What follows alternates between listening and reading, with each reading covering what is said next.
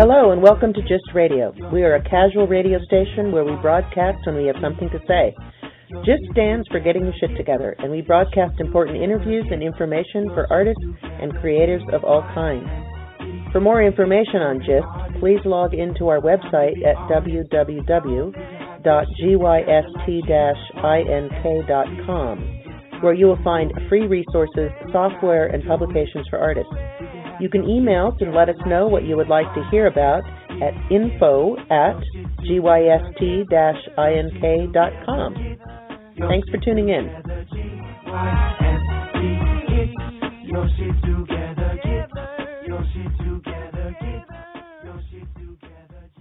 Hello, listeners. You are tuned in to Just Do It, a radio show that I created, I being your host, Caro Tomei.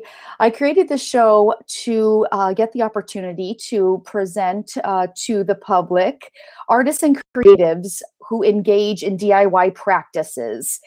Getting your shit together is all about DIY spirit, and Gist, our company Gist, supports that in many different ways.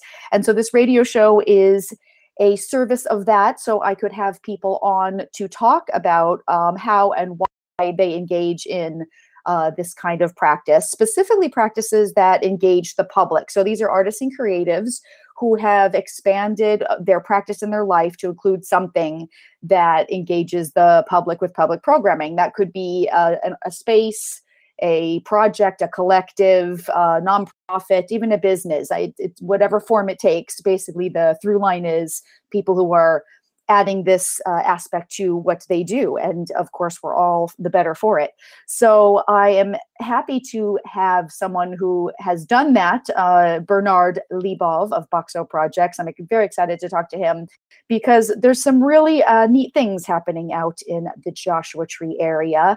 Actually, I've been hearing over the past couple of years, I've been hearing and reading about the kind of a quick growth of creative activity in the Mojave Desert area, which is, by the way, approximately about 2.5 hours east of Los Angeles in the Joshua Tree National Park area. So a beautiful, desolate, strange setting, actually, for for anything, let alone a creative practice. So the setting alone lends for just lends itself to being something quite interesting.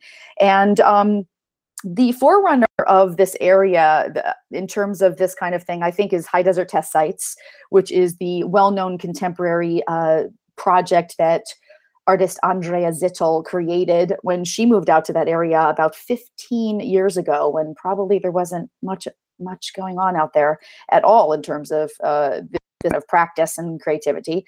Anyway, I wanted to just quote a line or two from her website because I think it kind of sums up the spirit, and I'm going to, of course, ask Bernard to verify that. But the quote from the High Desert Test Sites website says that it was to insert art directly into a landscape or a community where it will sink or swim based on a set of criteria beyond that of art world institutions and galleries, and that they would challenge traditional conventions of ownership, property, and patronage. And then on Boxo Project's website, Bernard labels what he's doing as contemporary art at the new frontier, and very invested in the role of art in creating community. And as he says, the power of art to shape the destiny of communities. So I think there's a similar spirit of people that remove themselves from a city experience and go out to the desert and do this kind of, and then draw people out there. So I have never been out there except for when I was a very young person. I grew up in California and probably went there a couple of times for like camping or something. I'd never been out there until for art experiences until Memorial Day weekend of 2015, when I was lured out by a wonderful exhibition called the Joshua Triennial.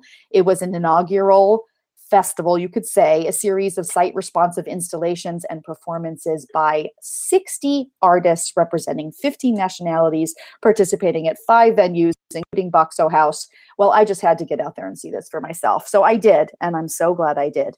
And that's where I met Bernard. I think I'm talking too much, so I'm going to have Bernard come in and start talking to you, our listeners. Welcome, Bernard, to the show. Thanks very much. Hi, Gareth, and thanks to everybody for being on. Yeah, I mean, I'm really happy to have you on to hear why you were out there, how you started to do the programming, how it's been going, because being out there was so fantastic. I just actually to go back to the personal, because I think it sets the tone to drive out there from LA, even that experience of leaving behind, going into the Mojave Desert where there's flatness and hotness, and then the wonderfully strange and beautiful Joshua trees and desert rocks all around you, and there you are in this beautiful setting, and there's quite a lot of creative activity going on out there, and to be out there and experience it is just such a cool experience. So I urge everyone to get out there. And after they hear Bernard talk about his project, I know you're going to want to. So Bernard, let's just back up though, because how did you, someone who is originally from South Africa and then was in New York in the world, and then you find yourself in Joshua Tree? Perhaps that is a long story, but if you could tell us the short version of just that experience of going from, where you were to where you are now, I think it's really interesting, especially because you did come from a corporate background way back when, and then shifted your life into the arts and then found yourself where you are. So I would like you to take us through each phase of that for a couple of minutes, so we can hear where your frame of mind is. Well, thanks, Kara. I mean, I think I don't need to. It could be a very long story, but I'll take a higher view. And I'm very glad you mentioned Andrea and high desert test sites, because indeed that's kind of the shortcut to the story for us as well. So, overall, yes, I did have a corporate background. I do have a corporate background. I have a strong training in finance and administration and brand work. And but I always was very interested in the arts, very interested in artists.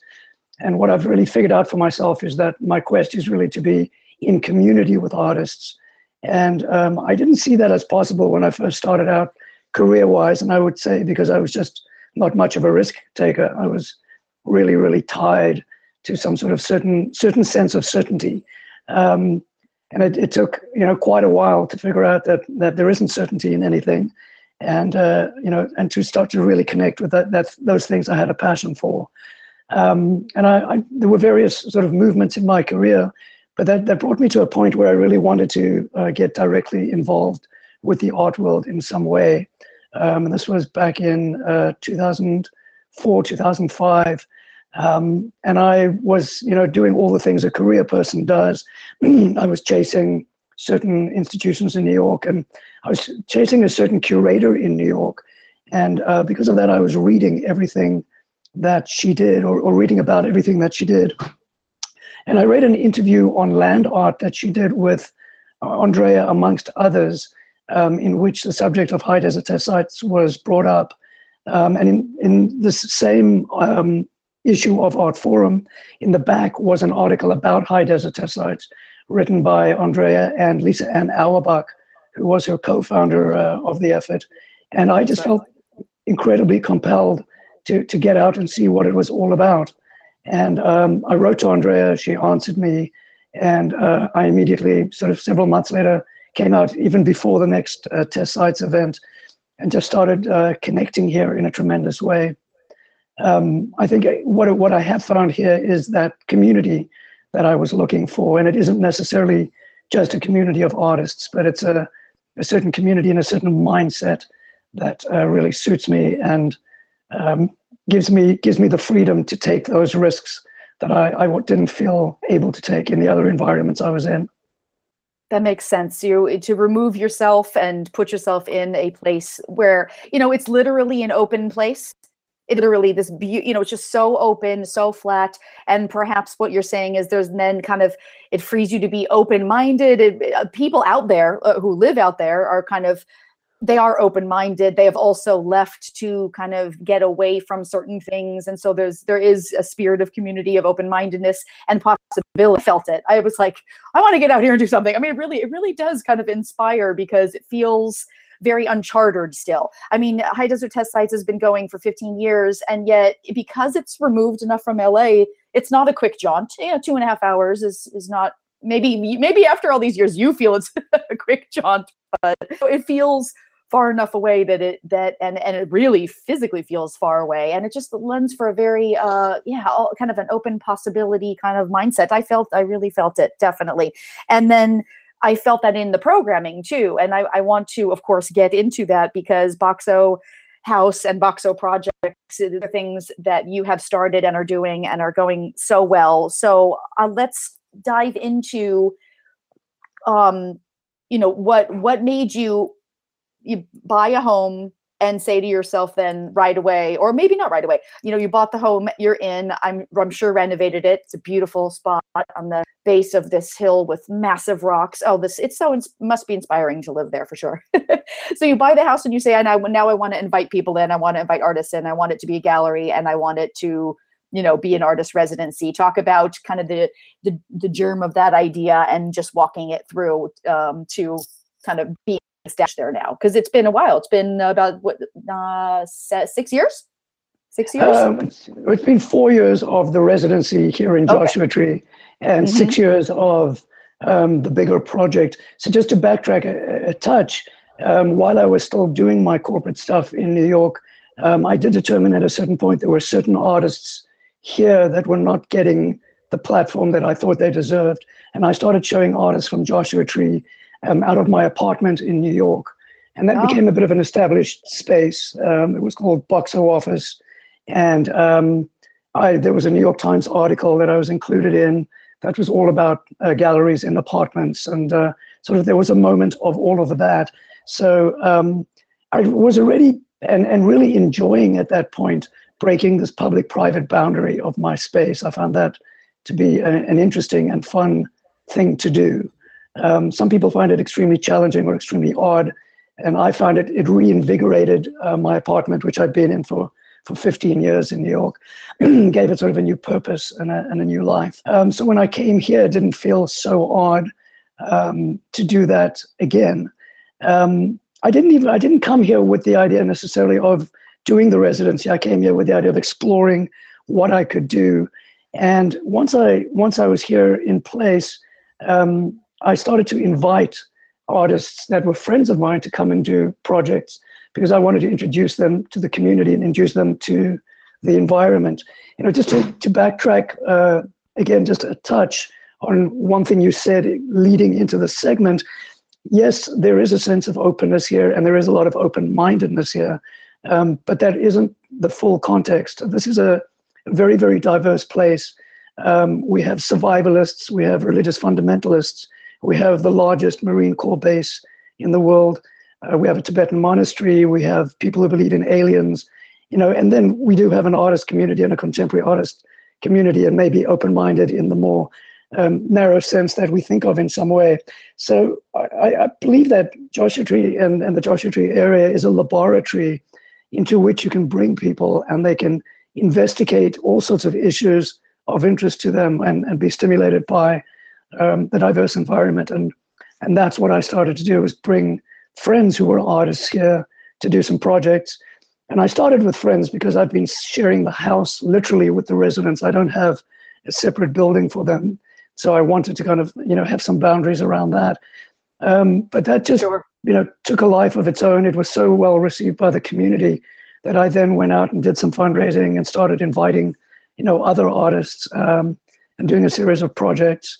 And the second part of the mission, which the triennial, started to fulfill, was really the idea of programming as well. And both of these efforts are really to find a way to make the arts a central economic engine and a central area of interest for Joshua Tree. Joshua Tree is this very unique place, kind of sitting right next to a not so unique place that is a typical big box development and sort of homogeneous development.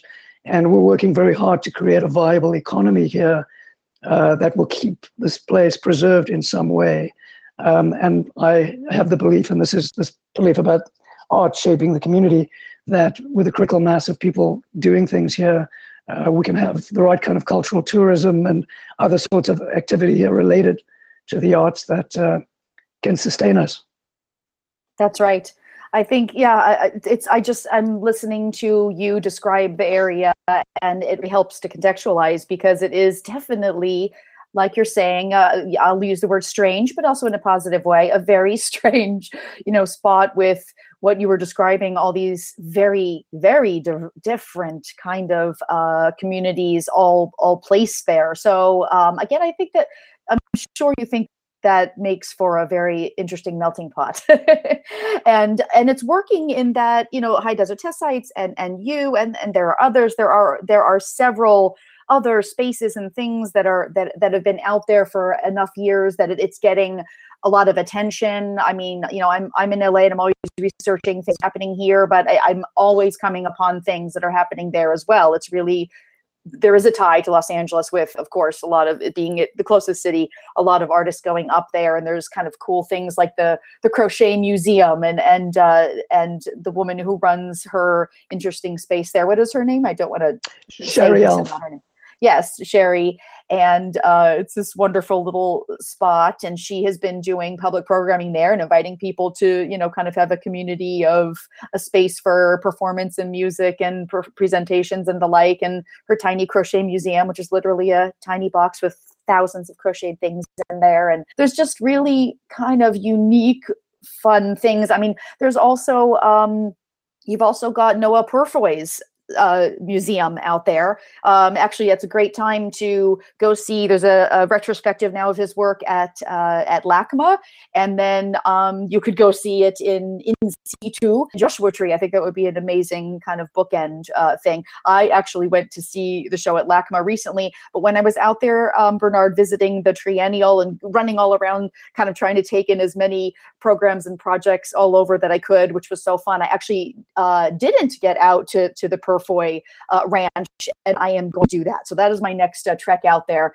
because after seeing the show, at LACMA, it'd be wonderful to see his pieces. He's an outsider artist. Well, no, he's not an outsider artist. He's an artist who is very influential in Los Angeles, but chose to live in a place that you could consider way back then kind of an outsider spot of Joshua, and he has massive pieces all over his ranch. Anyway, enough about that. It's easy to go on tangents because there's so many interesting things out in that area. But let's get back to how you feel that the community is coalescing and let's talk about that through doing this Triennial, which was a huge project involving so many artists, involving yourself, and we could talk about your co-curator, and you got the public there, and you got a lot of people there. And how did that feel? How did it come about to do a larger project? Maybe we could even talk a little bit, talk some art, like name a few things that happened during the Triennial that you were really happy with and that really succeeded, and because then people can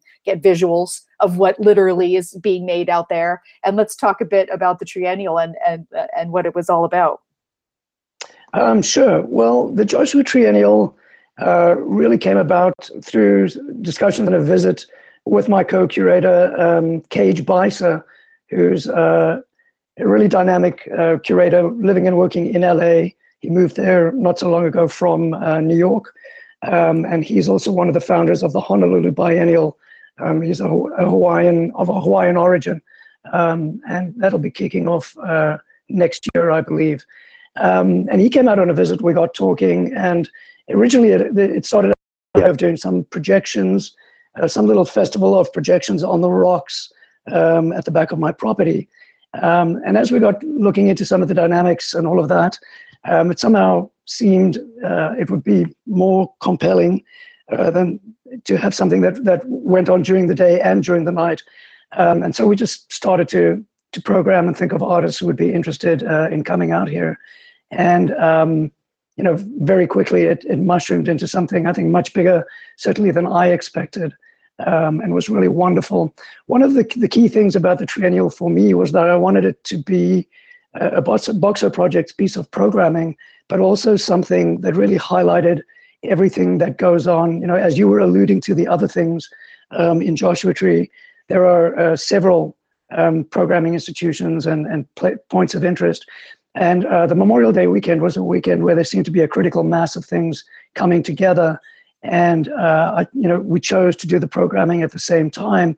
And then on our schedule, we sort of laid out everything that was going on, and made sure to not program over some of the other time-specific events. So there was a High Desert Test Sites event that was going on. There's the Harrison House here in Joshua Tree. Lou Harrison was a composer who built an amazing straw bale structure here in the middle of the desert. And there's a wonderful friend of mine who runs that as a music and arts residency. And they were having some theater going on there, workshops and theater performances. And there's another outfit called Outpost Projects, an artist out of LA called Ailey Schmeltz, who's building an interesting initiative out here as well. So I brought all of that in together to highlight what was going on, and then just had this tremendous support of both the community and there's these many artists from a wide variety of places and viewpoints who came together to make this happen. We wanted to have both installations that people could come and enjoy and really connect with the desert in some way. So my property was sort of filled with a number of installations, and everything from someone who's sort of really well known, at least regionally, Philip K. Smith. He's known for Lucid Stead, this amazing cabin project that he did out in the desert, using lights and mirrors that he had substituted for boards of a shack that gave the illusion of looking right through the shack. He's made standalone sculpture pieces and an amazing series of photographs that came out of that project, and they were unveiled here in the studio at Box Hill House. And then the surrounding grounds were filled with installations, by a number of artists. There were people like Kiki Soror and Sydney Cooper. Sydney came in from Santa Fe, New Mexico, doing performances.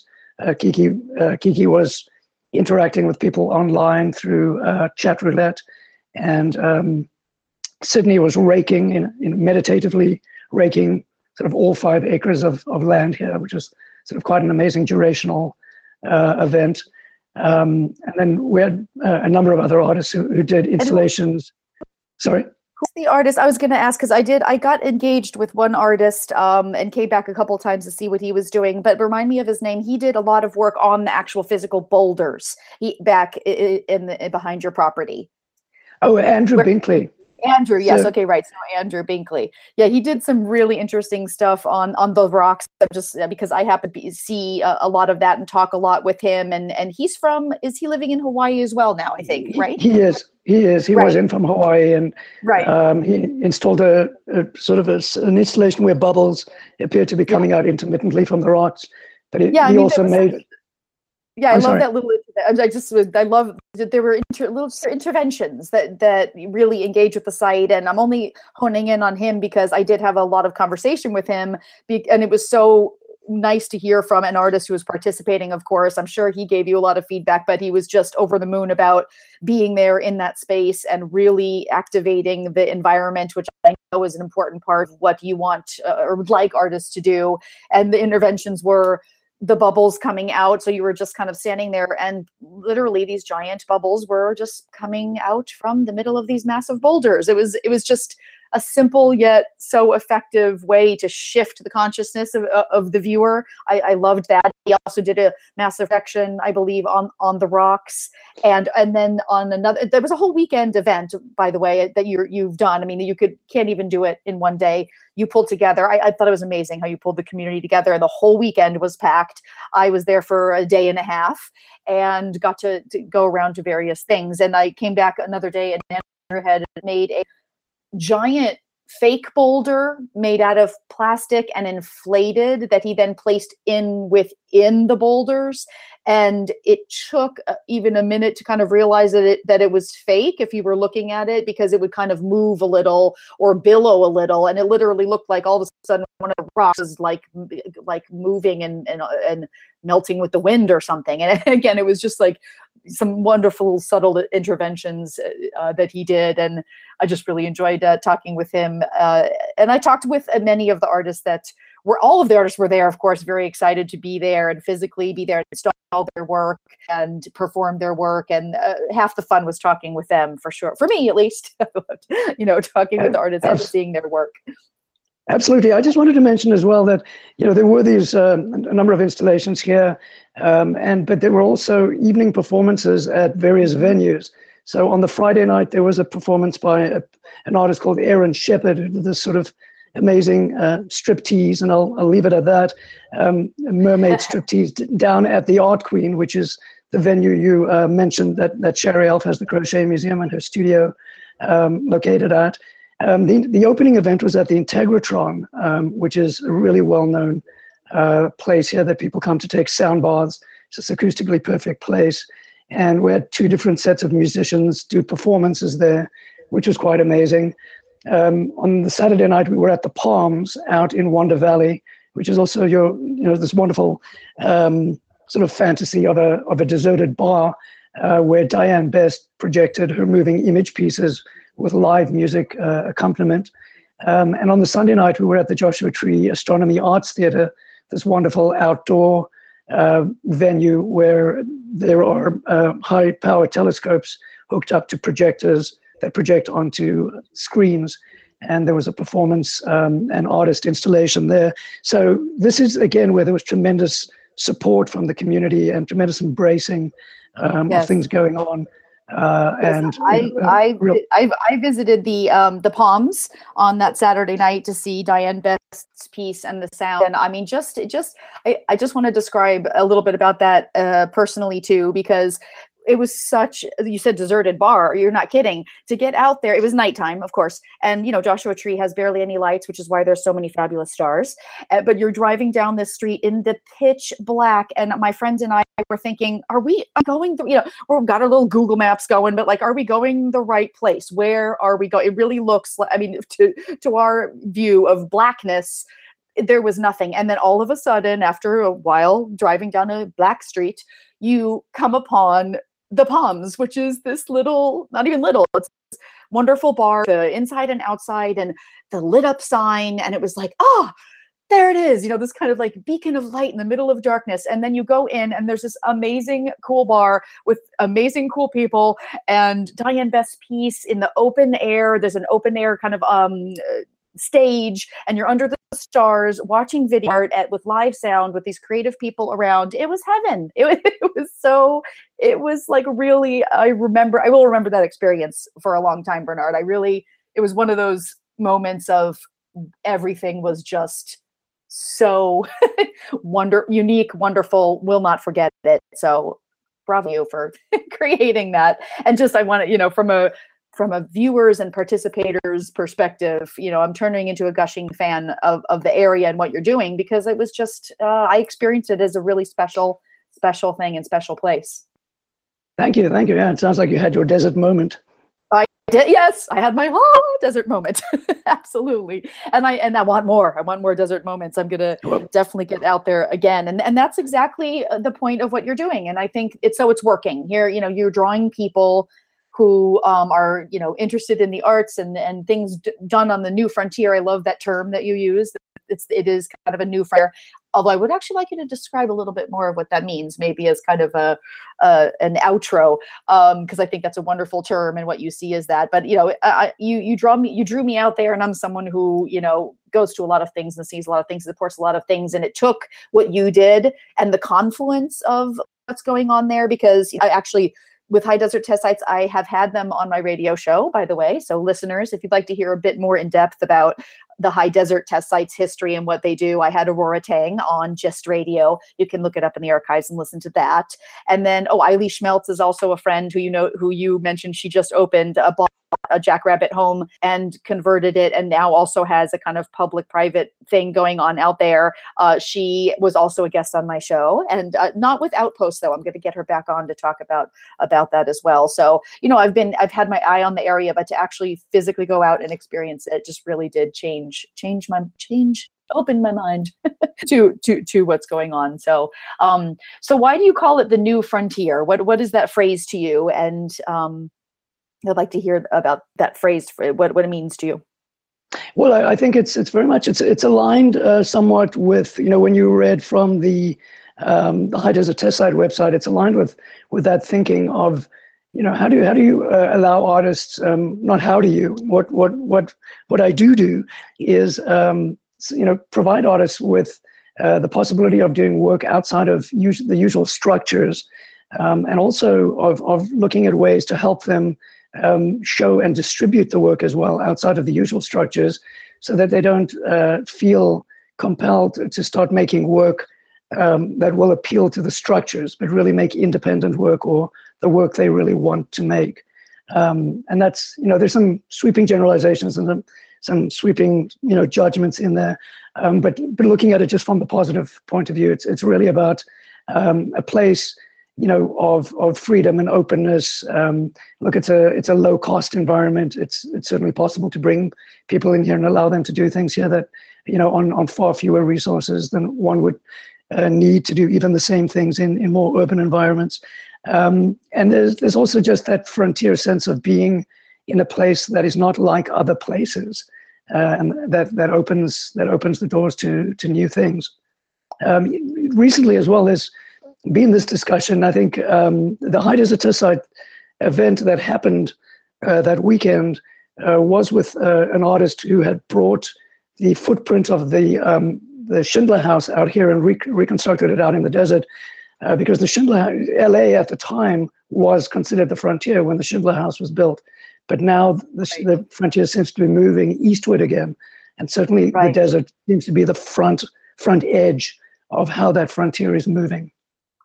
That's wonderful. Well, I admire what you're doing out at the New Frontier. I want to engage with it more myself. And I really hope that our listeners were as informed and inspired as I was talking to you, Bernard. We will keep in touch. I am on your mailing list, and I urge everyone else to get on your mailing list. Of course, there's more information online about what you do, boxoprojects.com. So everyone go ahead and go there and look at some images of what the wonderful art that is coming out of Boxo House. And you have a great blog as well, which keeps people updated. And I will definitely look for the next to come out to see you. And thank you so much for being my guest on Just Do It. No, thank you, Kara. Thanks for being here. Thanks for this follow-up, and we look forward to seeing more of you and seeing more of you listeners out here. Please come. They will. I think they will. Okay, Bernard, great. Thanks a lot. And I'm going to sign off to our listeners too by reminding you that Gist Inc. is a company that supports creatives like Bernard and artists who are looking for alternative ways of making art and sustaining themselves. The Gist is very much aligned with the outside of the system way of thinking, rather that there are many different avenues and ways and alternatives to support yourself and engage in DIY practices, making art and making other things and doing other things. We're all about it. We call it a hybrid artist. So if you're someone who is a hybrid artist or is interested in being a hybrid artist, we have support things for you on our website, which is gyst-ink.com. We have free resources, hundreds of pages of free resources. We have workshops. We have software systems to help you. We've got it for you, you hybrid artists. So also, please listen to other Gist Radio episodes. You can find them on our website and or on Blog Talk, Gist Radio on Blog Talk. I have luckily been able to talk to dozens of DIY artists and creatives similar to Bernard, and I hope that I have some new fans out there. Signing off, and see you in a week or so with a new episode of Just Do It.